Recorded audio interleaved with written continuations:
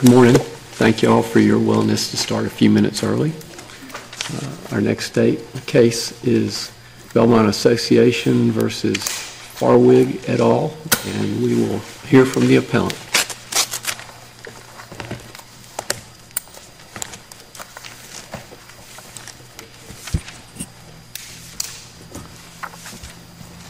May it please the Court, Chief Justice Newby and Associate Justices, my name is James Galvin, and I have the honor of representing the appellants, homeowners, the Farwigs, in this matter today. I do intend to reserve 5 minutes for rebuttal. This case is about homeowners' ability to access solar energy and their fight against associations to do it. It's a case that pits the interests of the aesthetic preferences of an architectural control committee against the interest of the environment and homeowners that 22B-20 seeks to protect. Specifically before the court is an issue of statutory interpretation. The question is, when does the exception to the general rule apply? The general rule stated in subsection B prohibits any attempt by an association to ban or prohibit solar panels. Subsection D is the exception that applies in the limited circumstance, in our position, only when such prohibitions are expressly provided for in the covenants. Requiring the express prohibitions to be in the covenant results in the honoring the intent of the legislative intent in enacting the statute in the first place. It provides homeowners with notice that this important right to solar access may be infringed upon, and it keeps the power of preventing solar power properly in the hands of the covenants, not a discretionary decision of the committee. Before I jump into the flow of our argument, I do want to reference a key fact that I believe is not relevant for the court's consideration, but I feel the majority opinion of the Court of Appeals gave undue influence to. And that fact was, my clients installed their solar panels before getting permission to do so. That is not at issue in this case today. At issue is, did the act of the Architectural Control Committee, I may call that the ARC in homeowner parlance, did the act forbidding and denying the solar panels based on it being street-facing, is that act void and unenforceable or not? The Court of Appeals majority referenced the fact that my clients installed them first and then asked permission later multiple times in the opinion, even in the concluding sentences, including concluding paragraph. But this happens often. It's not uncommon, as it was here, that someone does something and the association says, hey, wait, and which is also common, which is what happened here. You actually need to go through a process. And that's what this association did. They invited my clients through the process. They went through the process, and in November of 2018, the process resulted in the ARC committee deciding to deny solar panels based upon the fact that they were aesthetically unpleasing, that these were solar panels facing the street, and that is aesthetically unpleasing. And then they pointed, as their authority to ban this, they did not point to the restrictions. Why? There's nothing in the recorded documents to support banning solar. They point to 22B-20.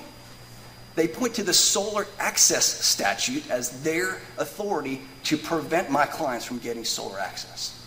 What was intended to be a shield for my clients is now being used and wielded as a sword by an association that otherwise has nothing in their documents that would purport to prohibit solar.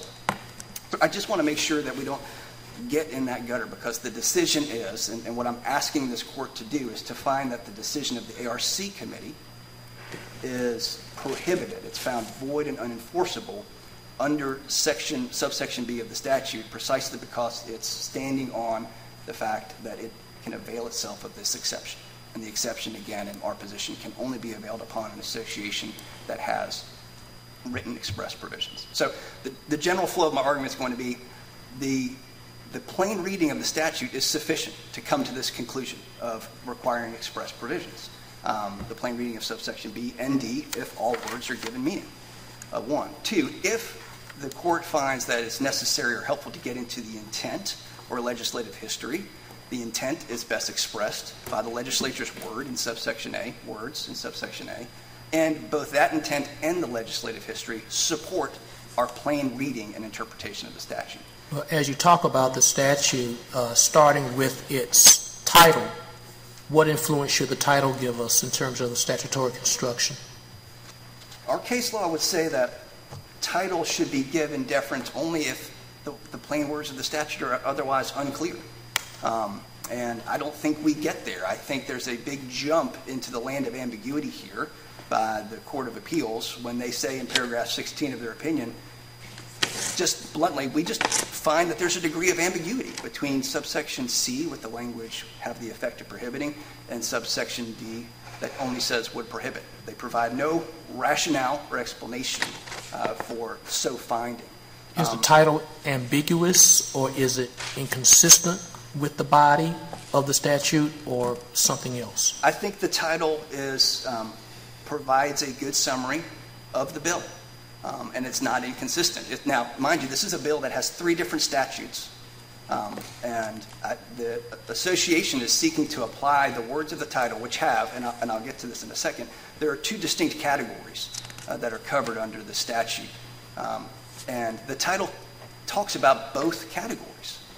But the association says, well, because the title references both categories, express provisions would prohibit, and this other category of restrictions that have the effect of prohibiting, their argument is, well, because it's in the title, we can apply those words and those categories to any statute in the bill and any section of any statute in the bill. So the title's good, it's descriptive, but a title can't be used to insert words and phrases into an exception of the statute that's not there. And that's what the association is trying to do. They're trying to insert would have the effect of prohibiting into the exception language of subsection D, just because it's in the title. The title doesn't claim to do that. The title doesn't claim to say, well, here's really, if you are going to have the exceptions, here are these 3 provisions that you have to provide. The title doesn't wade into trying to establish the rules for the exception. So the title's got a double negative in it as well. There is a way to construe the double negative in such a way that actually would operate against your clients. I'm sure you know that. What would you say about it? Only if you decide to apply the title against and value the title as something that could be applied to every section and subsection of the statute. And I don't think that that's warranted. Especially not when the subsections of the statute have been abundantly clear with these phrases. So in subsection B, which states the general rule, it clearly states that what is prohibited is a deed restriction, covenant, or similar binding agreement that Category 1 would prohibit solar panels, Category 2, or have the effect of prohibiting.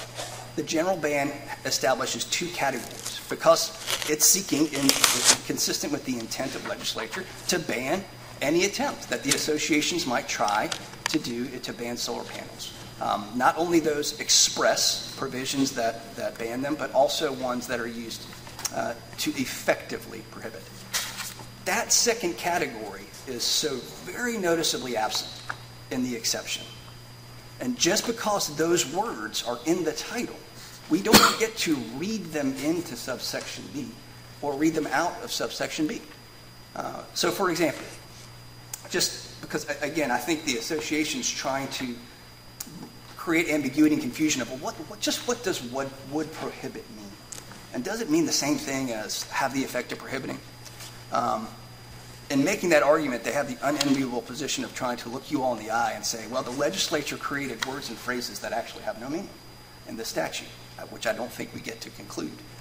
But let's say there's a provision that bans installation of anything on a roof. Where does that fall?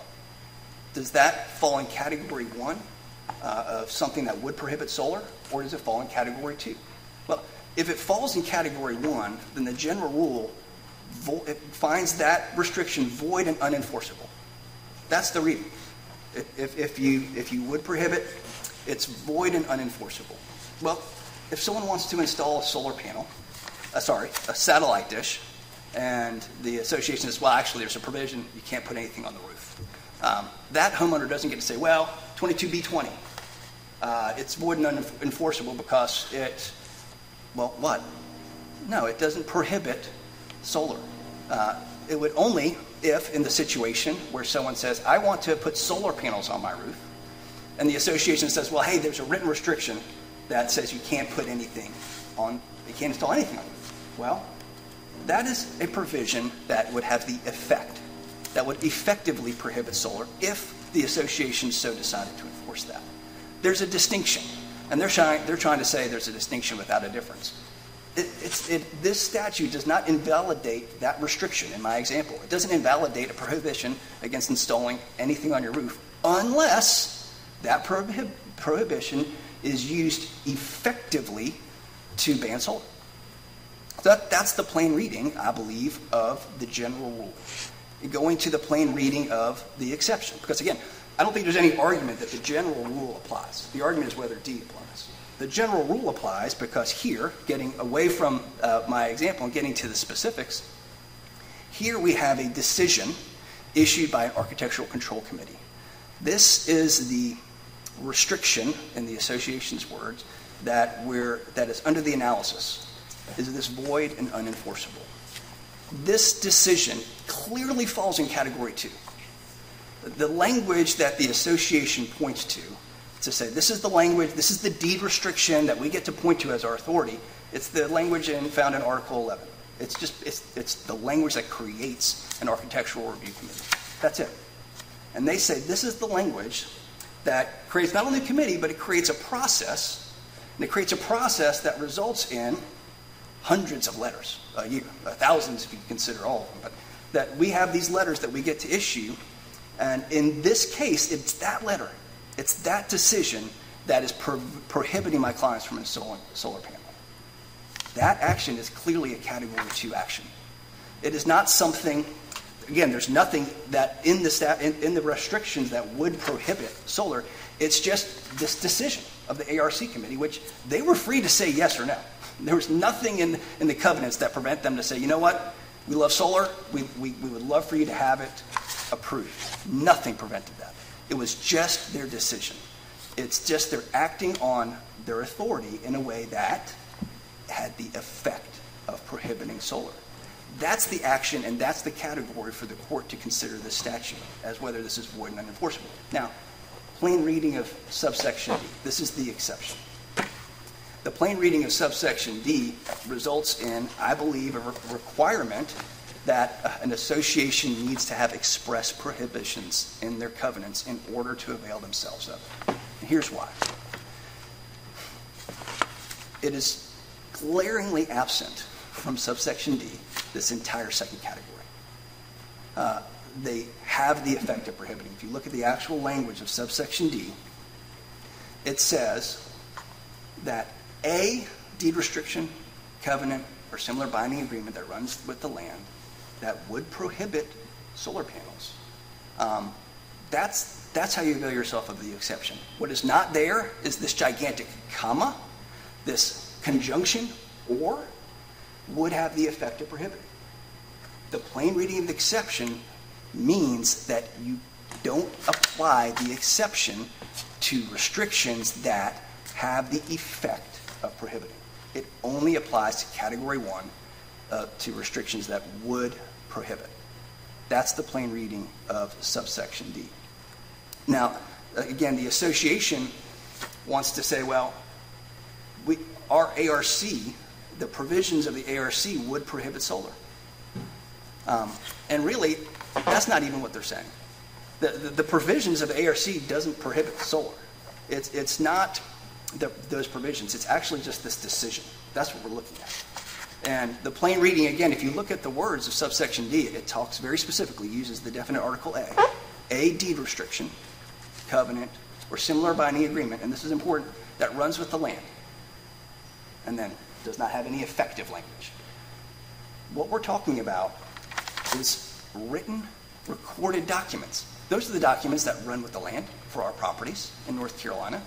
And what they are saying is this ARC decision, it runs with the land. That's not true.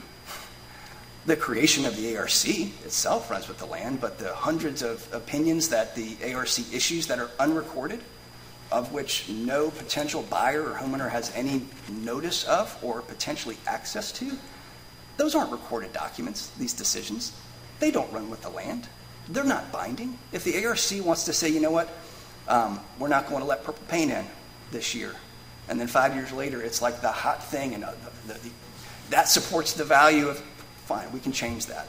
There's no binding agreement that runs with the land. It doesn't apply. Subsection D only applies to written, recorded provisions. In terms of looking at the statute again, I'd like your response to what the majority has said in the Court of Appeals, and I'm quoting, "We are unpersuaded by defendants' overly narrow interpretation of Section 22B-20 and disagree that the statute should be read in non-sequential order," unquote. Is the Court of Appeals wrong in terms of that depiction of your position, or is it otherwise in terms of the majority looking at it and getting it wrong for some other reason? Respectfully, I think the majority misinterpreted our argument. First of all, I don't see the support for any non-sequential reading of this statute that's occurred. We're reading it in order. Now, we skipped over the intent. It's clear. We can talk about that. But the general rule, which references the exception, and then down to Section D. I think what the Court of Appeals may have been getting into, because this is another kind of gutter that I think they got into, is their decision about subsection C, which isn't before the court today. That's not subject of the dissent's opinion. They got confused about subsection C, and they were thinking that maybe there was some out-of-sequence ordering where subsection C applies before subsection D referenced in subsection B. I honestly don't know. I don't think the majority opinion made that clear, and I don't see the relevance before this court today. Unless, of course, any of your honors have an issue or think that my argument is out of sequence or out of order. I don't believe it is. I don't see a reason for that conclusion. So you disagree that the statute as interpreted by you on behalf of your clients is being read in non-sequential order? I disagree. I think our reading of the statute is that the general rule established in subsection B bans the effect of the Architectural Review Committee. It's covered by that. The Architectural Review Committee has issued something that has the effect of banning solar. Subsection B calls that void and unenforceable. Done. Honestly, I think we're done. Because there's nothing in subsection D. Now, you do need to go through the subsection D analysis to make sure, because it's referenced in subsection B. You go down to subsection D and say, can they avail themselves of this exception? And the answer is no, because this is an act that is based upon an unwritten opinion or aesthetic preference of an ARC committee, and it only effectively prohibits. So let me follow up a little bit and ask you about the Court of Appeals assertion that this is a few paragraphs after the one Justice Morgan was asking you about, says that it is clear from the title of the bill that the legislature was specifically addressing agreements that would, quote, have the effect of prohibiting the installation of solar collectors. What do you think that they're referring to there in the title of the bill? I think they're referring to the general rule that acts to ban agreements, whether they're expressly providing for prohibitions of solar panels or whether they have the effect of it. I mean, I think the title is descriptive of the general rule, and it doesn't try to delve into the particulars of the exception. So do you think that by that he's then reading that into subsection D? I think so. Again, it's not clear to me how they make that kind of jump into the void of ambiguity based upon the written opinion, but it does appear that they use the title to get, which I don't think you get to unless there's ambiguity, but they use the title to say, I think there might be some ambiguity here. It's not clear. It's not clear why the effect of prohibiting is in B and C but not D, which I disagree. The opinion does say that there's a degree of ambiguity between the words, quote, effect of preventing in subsection C and the words would prohibit in subsection D. They What do say you make that. of that? They say that without support. I disagree. I think, to me, again, I think it's clear, and I went to the example before, but would prohibit is a phrase, and it precedes or have the effect of prohibiting. The question is, does that second phrase mean anything? And if it does, it creates a second category. And if it creates a second category, what is that category as compared to the first category? And again, forgive me for maybe oversimplistically understanding the word would prohibit, but I believe that category to mean anything means that would expressly prohibit, because otherwise the second category wouldn't mean anything. Right? What does the second category mean if the first category isn't talking about express provisions? I would say it means nothing. And again, I don't think we're allowed to do that, which is why I don't think there's ambiguity. I think there's the presence of that phrase and it means something. And I think in subsection D there's the absence of that phrase and it means something. Well, what here has the effect of prohibiting solar? Here, the effect of prohibiting solar is the ARC's discretionary authority to deny an improvement. Okay, and that's an action by the ARC.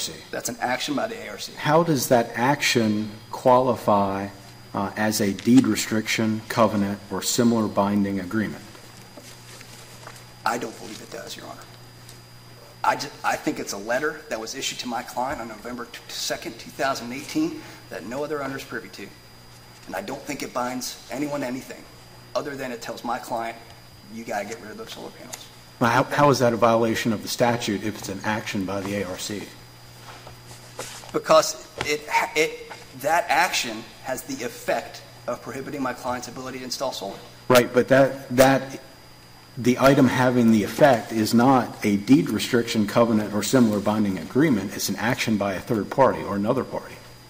Well, then by that argument, you're supporting, I think, an opinion that the less language in a recorded agreement that speaks directly to solar, the more power that an ARC may have to prevent something. The association's argument is, no, the provision that acts to effectively prohibit solar is the provision that establishes the ARC in Article 11 of the Declaration and the process that flows from it. Right, but you would agree the mere establishment of the ARC does not prohibit solar. That's right. It may only have the effect of prohibiting. It does not prohibit. So the deed provision, deed restriction, covenant, or similar binding agreement, that is the establishment of the ARC, does not in any way violate Section B, the mere establishment of the ARC. Not unless it's used to effectively prohibit solar. But that's the use, not the restriction itself. That's right. It's the effective use, which that's what I believe the second category must mean, if it's to mean anything. So do you believe it was the intent of the legislature to create a statute that eliminated the ARC or similar entities from being able to act? Not at all. Okay, so how do we square these two provisions? So the establishment of ARCs is North Carolina common law. They've got that discretion, and then it has to be exercised reasonably and in good faith, and not in violation of any statute that seeks to regulate it. So that, yes, the intent of the association of the legislature in subsection A is to encourage the development of use of solar resources and to prohibit deed restrictions and covenants and other similar agreements that could have the effect of doing otherwise. So yes, I do think it was the intent. Specifically, the legislature is wanting to encourage solar, and it identifies three obstacles to get across: city ordinances, county ordinances, those are the first two statutes in the bill, and homeowners associations, and their ability to either wield specific provisions or their ability, I think, to have an architectural control committee wield their aesthetic preferences to do so. Did the ARC, I'm sorry, Justice. Go ahead. Thank you. Was there some response by the ARC to your clients that there was the prospect of relocating the solar panels, quote, to the back north sloping roof, unquote, and if that is indeed in the record, as I'm intimating that it must be, then doesn't that show that the ARC was permitting solar panels, just not in a place that would face a public access area? Well, they denied my client's application for solar, and the reference to putting it on the rear is addressed, and that I think is the discussion that may apply with subsection C, which we're not discussing today. But what was also clear in the record, and is not a disputed fact, is that if your home faces southerly in the northern hemisphere, which we are in North Carolina, you can't have a traditional substitute of energy with solar panels unless they're on the front. And that was proven. There was a shade report that was provided to the association that was acknowledged, and that's not an issue. In order for my clients to actually use solar power to substitute traditional energy, it needs to be southward facing. And again, but is this some indication by the ARC that it was not prohibiting solar panels by your client? It's just a matter of the placement of them for aesthetic purposes for the sake of the community? That would have the effect of prohibiting in this situation. So that, again, if you look at the first edition of the bill, they attempt to address this. The legislature says, hey, we understand, they weren't so cavalier saying, hey, forgive me, but we understand that there are things, the entities, ARCs, they reference them, entities that are granted authority. But we also understand that if your house faces south, or 45 degrees this way, or 45 degrees that way to the south, then you need panels on the front of your house. And so they tried in the first attempt of the bill to say, okay, we're going to give ARC power here, but we're going to do this, we're going to limit it in this complicated way. And what the legislative history shows is that they abandoned that complicated attempt in favor of a much simpler rule. It's all banned unless there is an articulation that allows the express prohibitions, the express exception in subsection D. So again, I don't think we even get to what the ARC was feeling about where the panels should go, because their act is prohibited. It's void and unenforceable unless they actually have the voice of the covenants behind them. So let me jump in real quick. Just have a clarification. And I know your time's running short. I'm running low on time. I just want to follow up from Justice Berger's question about the ARC and the article that creates it, and make sure I'm understanding what you're saying. Is it your position that the ARC being created in Article 11 can do prohibit all kinds of things, like a big ugly sculpture in your front yard, or can't paint your house some color, or put a satellite dish on the front door or something? But they just can't ban. They can't do something that has the effect of prohibiting you from putting solar because of this statute? Yes, unless there are provisions in the covenants that would do so, that comport with the exception. Specific, that would expressly do that. Right.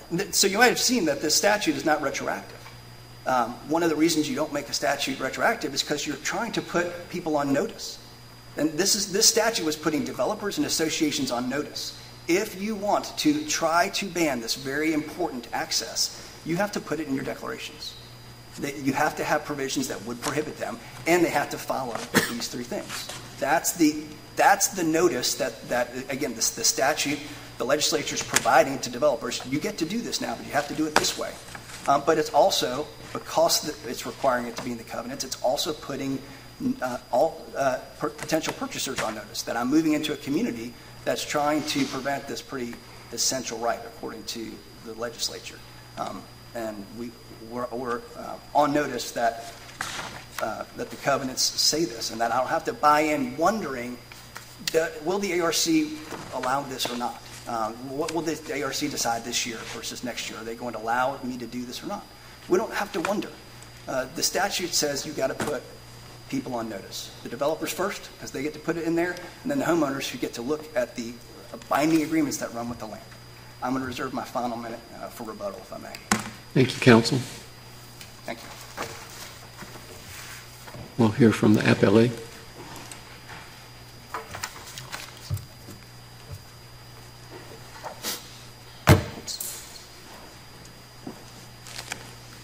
Good afternoon. May it please the court. My name is Brian Edlin. I'm counsel for the Belmont Association.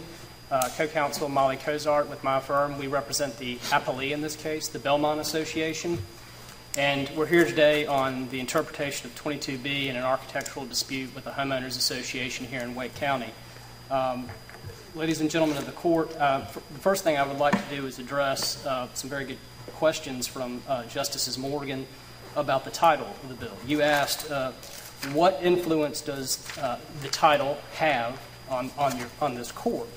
Under State versus Simpson, Supreme Court case, it says we cannot, as defendant would have us do, ignore the title of the bill. The title of the bill is, when it's introduced, being placed there by the author and probably attracts more attention than any other part of the proposed law. And if it passes into law, the title thereof is consequently a legislative declaration of the tenor and object of the act. That is the influence that the title of the bill has on this court's opinion. And it's from State versus Simpson, so it is very important. It is important if you initially decide there's some ambiguity between the statute, which we don't think there is. But if you do, the title has great influence on ascertaining the legislative intent in this case. You also asked, isn't there a double negative? And yes, there is a double negative in the title of the bill. Justices, the bill was introduced initially in March of 2007, and it went into committee. And when it went into committee, it was worded completely different.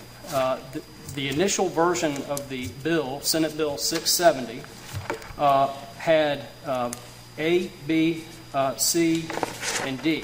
But it did not have the current version of D that we're talking about here today. It didn't have it. It was absent. What it did have in B, though, was a sentence, and this is Senate Bill 670, the first edition. It says, the property owner shall not be denied permission by any entity granted the power or right in any deed restriction, covenant, or similar binding agreement to approve, forbid, control, or direct alteration of property to install energy devices. What happened was that went into committee in March of 2007, and then it came out of committee. And when it came out of committee, the title of the bill had changed, and subsection D that we're here talking about today was added. How did the title change? Well, the title changed by stating, adding to the entire tenor of the act. It says now, an act to provide that deed restrictions, covenants, and other similar agreements cannot prohibit or have the effect of prohibiting the installation of solar collectors not facing public access or common areas on detached single-family residences. That last part of the act applies to deed restrictions that prohibit or have the effect of prohibiting. So that's what happened with the title, and it's a clear indication of the legislative intent in balancing the desire to promote alternative energy, but at the same time respecting private restrictive covenants that everybody enters into when they buy in a planned community. And their reasonable expectation is that there is some process that governs changes and modifications to homes. It is a balancing act, and it was negotiated in the legislature, and it came out on the other end with the governor signing it. And now we have subsection D. And subsection D is what we're here to talk about today. And now Judge Shirley at the trial court and then Judges Gore and Collins of the Court of Appeals agreed with our interpretation that subsection D allows restrictive covenants that would prohibit solar panels that are visible to a person on the ground on common area or a public right-of-way. It is a narrow exception, but it applies in this case. The homeowner's property is situated facing south, and according to the Sustainable Energy Association, south-facing roofs are where you generate the most energy. Unfortunately, for the owners here, that puts them directly in the crosshairs of subsection D.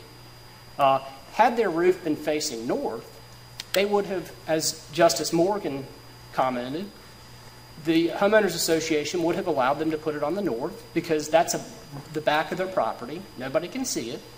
And so they're not protected by subsection D at that point. Subsection B would prohibit them from preventing the installation on the back of their property. Unfortunately, for these owners, the front of their house is facing south.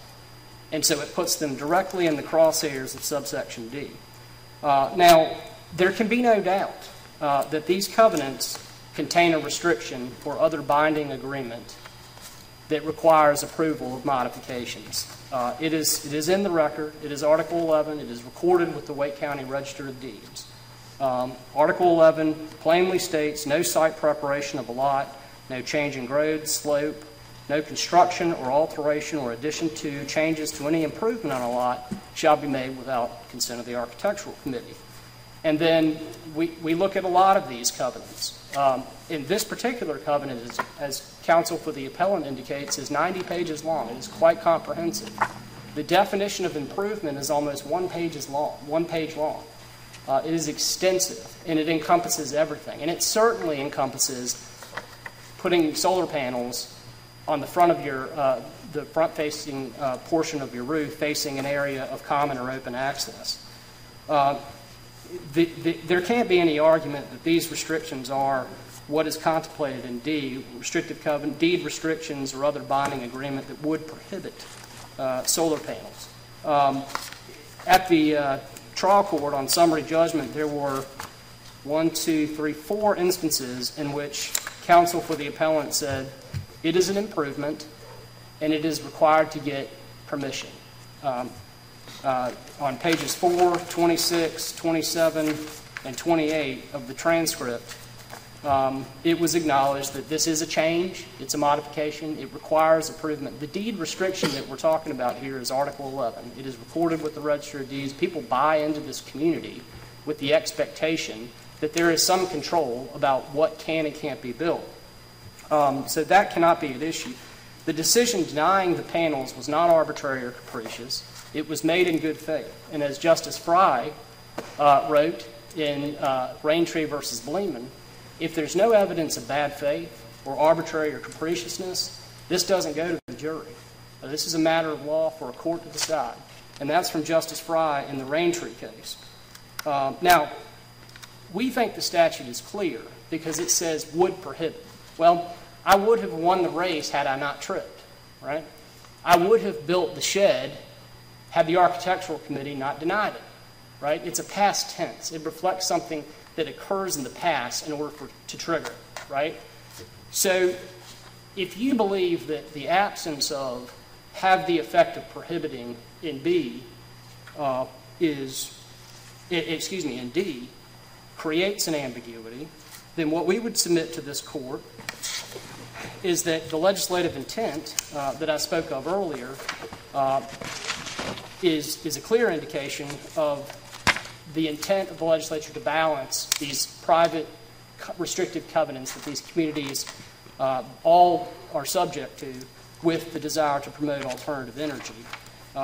Now, in State versus Beck, the Supreme Court said that the court eschews statutory construction in favor of giving words their plain meaning. Well, the word would, we contend, is sufficient. You do not need to read into subsection D have the effect of. We think would is sufficient because had they intended to require some express restriction on solar panels in D, they would have said that prohibits.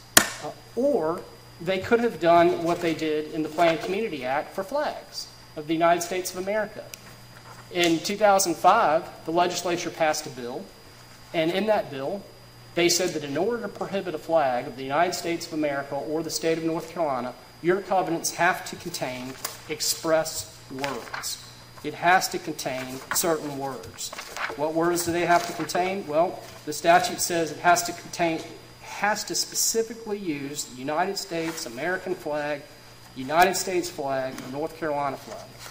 If the legislature had intended subsection D to require some sort of language in order for the association to benefit from them, then it would have done that, just like it did with the Planned Community Act when in reference to flags.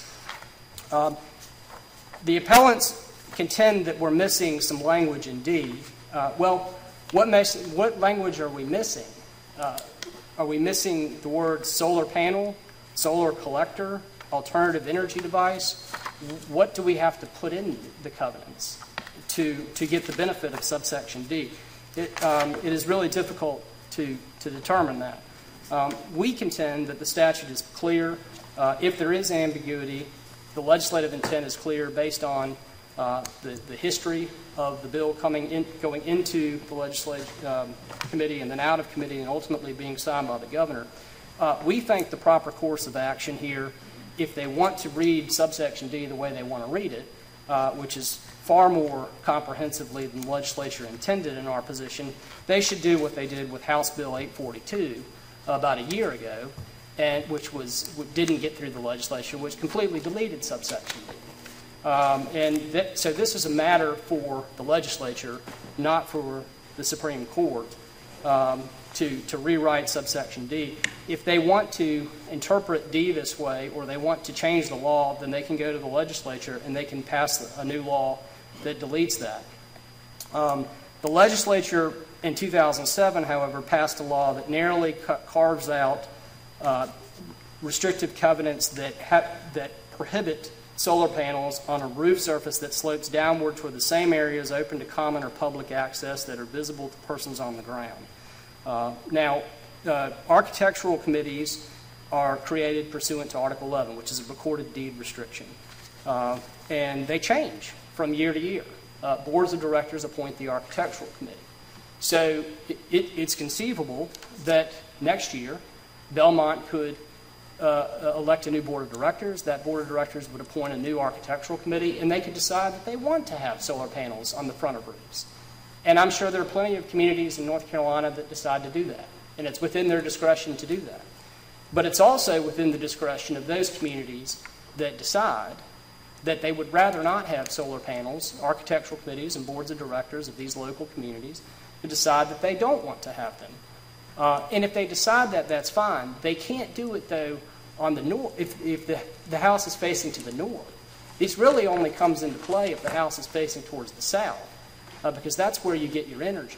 If it's facing towards the north and the south, where you can't see it and it's not visible from the ground, they can have the restriction. Subsection D would prohibit the association from restricting those. Well, and to follow that line of thinking, then if a house is facing in that direction such that it would need to have the panels imposed on the north side, then isn't that arguably prohibiting, which therefore could fall in line with the other side's contention that there is a prohibition? Said another way, isn't such a restriction tantamount to a prohibition? A restriction, if there was a denial to place them on the north side of the house, first of all, I don't interpret the Sustainable Energy Association's position as that they can only get acceptable amounts of energy usually on the south side of the house. So I think that the point that I'm trying to make is that if the front of the house is facing north and the rear of the house where it's not visible from a person on the ground, if that's the case, then subsection B would prohibit the architectural committee from denying those panels. Well, and I'm not guided so much by the directions of the homes. It's more trying to understand how the dissent would not be correct, that a restriction could be tantamount to a prohibition, and therefore looking at the title as well as what D would support in the statute, and that is if it has the effect of prohibiting, then in fact a restriction would be fulfilling that aspect which is being prohibited by the statute. Right. And that also gets to Justice Berger's point, which I think they're trying to do is they're trying to have their cake and eat it too. They say on the one hand that this deed restriction, which they don't think there is a deed restriction that specifically addresses solar, it's the architectural control provision, violates subsection B. Well, how does it violate subsection B? Because it doesn't mention the word solar, right? It doesn't. They can't say on the one hand subsection B is violated because of Article 11, but on the other hand, in subsection D, say that we're not entitled to benefit from the exemption in subsection D. But it's your position that you are entitled to benefit from that exception. Yes, absolutely. So you're arguing that the Architectural Review Committee does fit under this exception.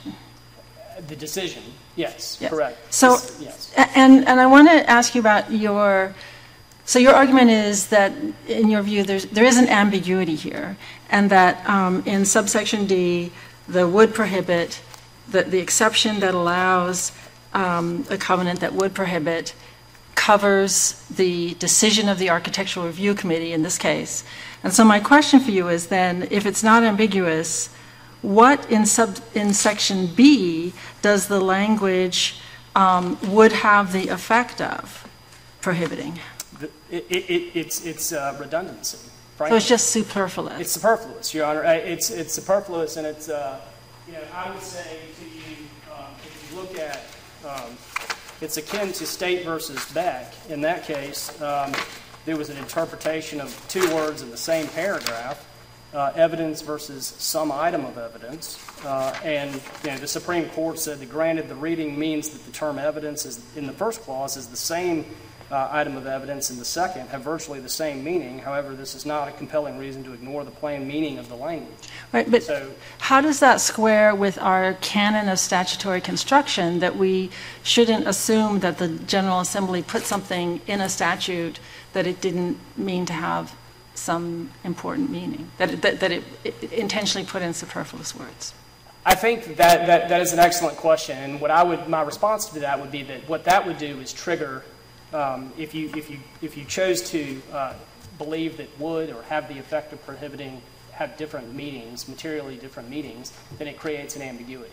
And where that leads you to is the legislative intent, and that leads you to the title of the bill, and it also leads you to the first version of the bill that went in March of 2007 to committee, which specifically called permission to install a solar panel as a binding agreement, a covenant, or a deed restriction. It specifically called it that. Well, it doesn't seem to me that by concluding that those two words set up two different categories, that it's clear on its face that would prohibit and would have the effect of prohibiting are two different categories, that doesn't seem to by itself create, how does that by itself, I should say, help me understand how that creates an ambiguity. Well, again, I think I think the appellant and the appellee are on the same page on this. We all contend, I think, that the statute is clear. Unfortunately, reasonable minds disagree sometimes, and so this court may find that there's ambiguity so that you get into the legislative intent, which I think only helps our position, because if you look at the two versions of the bill, the one that came in and the one that came out, they're materially different. And the title, as Justice Morgan pointed out, clearly has a double negative that deals with prohibitions as well as have the effect of prohibiting. It deals with both of those instances. One other, briefly, B and C, D, by the way, the statute, what came out, the bill that we're looking at today, the statute we're looking at today, both of them cross-reference each other. So if you look at D, it says land that would prohibit the location of solar collectors as described in B. So D mentions B. And then B mentions D. B says, except as provided in D of this section, any deed restriction, etc. So they both cross-reference each other. So to try to disconnect them. Well, let me ask you a follow-up about that. In subsection B uses the language would prohibit, and subsection D also uses the phrase would prohibit. The difference between the two is that in subsection B, after that, it says or have the effect of prohibiting, and subsection D does not. Are you saying that's meaningless? It is a distinction without a difference, and it gets back to the case that I just cited, State versus Beck, where there were two different words, evidence and the words evidence and the same item of evidence were interpreted to mean the same thing in that case by the Supreme Court. So are you saying that a specific provision that expressly prohibits solar panels is the same as one that doesn't expressly prohibit but has the effect of prohibiting? Well, those are two different things. If there was But I thought you just said there was no difference between the meaning of prohibiting and having the effect of prohibiting. There's no difference between the words would prohibit or have the effect of prohibiting. They're essentially the same thing. When you look at the legislative intent taken together, the title of the act, the introduction of subsection D in the second version of the bill. I'm not going behind the statute. I'm just looking at the language. Right. And asking you whether the phrase have the effect of prohibiting. I thought I heard you say that is the same as the would prohibit example you gave about evidence and a piece of evidence, so it means the same thing. But that's not what you're saying? No, that is what I'm saying. They're effectively the same thing. It's, like I said, a redundancy. Would prohibit or have the effect of prohibiting. It's a disjunctive or, obviously, would prohibit or have the effect of prohibiting. And in the title of the bill, they're used as... So without reference to the title of the bill, so my question then is, are you saying that expressly prohibiting means the same thing as not expressly prohibiting, but having the effect of prohibiting? Well, there isn't the phrase expressly prohibiting, I don't think is in the statute. It is not in B and it is not in D. Expressly prohibit. It's would prohibit or have the effect of prohibiting, I believe, is the phrases that are used. So you don't think that would prohibit means specifically prohibiting? Yes, no. I think it would prohibit would encompass Article 11 in this case, the entire process, the architectural control process in Article 11, which is a recorded deed restriction. Yes, would prohibit. Because as I said in the beginning, I would have won the race had I not tripped and fallen. I would have built the shed had the architectural committee not denied it. The use of the word would is past tense. It connotes something else happening. If they wanted an express provision, they would have said that prohibits. That is a lot better than would prohibit. Right? Would is something that happens in the past and is contingent on a decision. That's the. I think you're assuming extreme mastery of grammatical. So. Well, one can. Let me just ask you one other question about this issue of legislative intent. And you've talked a lot about the title, but shouldn't we give weight to subsection A, which sets out in explicit language the intent of the General Assembly is to protect the health, safety, and welfare by encouraging the development and use of solar resources and by prohibiting deed restrictions, covenants. Isn't that the most clear express indication of what the intent behind this statute is? Correct, and it is. It is an indication of their policy objectives with the statute. There's no doubt about it. But you can't ignore subsection D. Subsection D exists, and so what that means is the legislature clearly had an intent to have a surgical restriction here on the limitation of solar panels, and restrictions which can be seen from the front of the home can be prohibited. They can be prohibited. You read a statute, and I believe there was a question from Justice Morgan, excuse me. Justice Morgan asked about the non-sequential order of the reading of the statute. We contend that you read a statute from A to E, not E to A, right? Subsection D says this section does not prohibit a deed restriction. Well, what section are they talking about? Well, the section that they're talking about, of course, is in Senate Bill 670. You can look at it, and it was divided into 3 sections. Some of it had to do with county ordinances and things like that. Well, Section 3 is 22B. Section 3 is 22B. So the section they're referring to, when it's in subsection D, when it says this section, they're referring to the entire section. Section 3 of Senate Bill 670. It's the entire section. So the policy that you're referring to is correct. That is a policy. But subsection D applies to the entire thing, and number one. And number two, it's a clear indication expressly right there that there can be deed restrictions that prohibit, that would prohibit solar panels that are visible by a person on the ground on the roof surface that slopes downward towards the same areas open to common or public access. So we can't, the policy objective in subsection A is important. We understand it. But if they wanted to have a broader, more sweeping prohibition on restrictive covenants, they certainly wouldn't have put in D. And I wasn't involved in the legislature. I don't know when it went into committee, came out of committee. But it came out of committee in 2007, and it had a fairly, a significant limitation on the general prohibition in subsection B.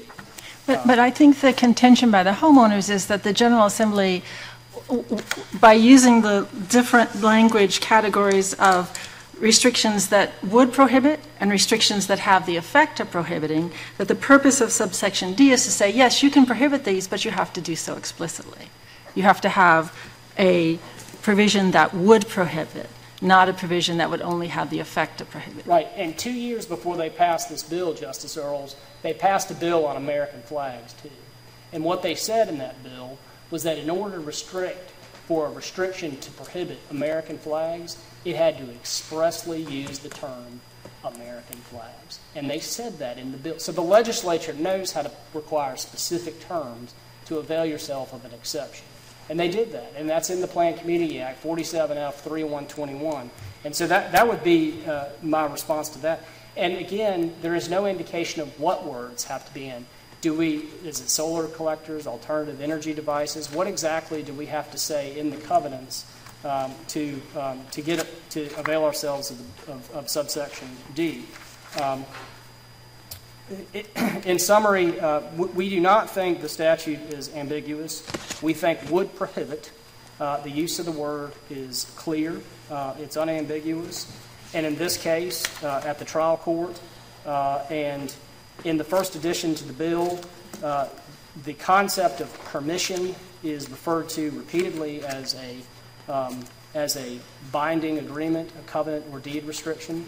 And so we think that it's clear that a deed restriction, a covenant, or restriction that would prohibit, in this case, Article 11, the Architectural Committee's process, is clear that subsection D can allow the Architectural Committee to deny panels that are facing towards the front of the house and visible to a person on the ground. To the extent it is ambiguous, then the history in the legislation is important. Subsection D was added at the same time the title of the bill was changed. Justice Morgan is correct. There is a double negative there. The exception in the title clearly says not facing public access or common areas on detached single-family homes, and it applies to covenants that prohibit or have the effect of prohibiting. That's right there in the title. And under... well, the title of this enacted statute is much shorter, right? It only says deed restrictions and other agreements prohibiting solar collectors. What significance does that have? The title of the bill itself? No, the title of the statute, subsection 22B-20. It says deed restrictions and other agreements prohibiting solar collectors. Right. Well, that is 1, 2, 3, 4, 5, 6, 7, 8 words. I mean, some of that's a function of how long the title can be. It's not uncommon for legislation to have bills. Bills are what gets is the headline, right? And that's what gets things through the legislature. But this is what's part of the statute. Once it's codified, then it's shortened and abbreviated through a codified rulemaking process. But what was signed by the governor and became law had the title of the bill in it. In summary, we believe that the statute is clear. If there is an ambiguity, you can look to the legislative history. The public policy was to balance private restrictive covenants as well as the desire to promote alternative energy. And we think that the proper course of action here is, as they've attempted to do since this case began, pass a bill to delete Section D of the statute. Thank you very much for your time. We would respectfully request that you affirm the Court of Appeals decision. Thank you, counsel. Thank you. Rebuttal. I'm glad to hear that opposing counsel agrees it's not ambiguous. He then fails to convince the court that we should ignore an entire phrase that is connected with an or. It's very, very different than State v. Beck that references evidence and some piece of evidence in another. These are two distinct phrases. The second phrase has to have a meaning. The best effort opposing counsel makes in trying to erase the distinction is delving into legislative history, which he says we don't need to do. So I don't believe he met the objective in convincing this court that those words have no meaning. Regarding the American flag syllogism, where in the interest of time, I addressed that squarely in my reply brief. There are other statutes that answer that argument very clearly, so I would direct your attention to that. And the reality is the legislature did not clearly empower ARCs in the statute to fell swoop have 25% of all homes facing south to not have solar panels on them. that they did not empower the legislature. The legislature did not empower ARC to do so. Thank you, counsel. I believe your time's expired.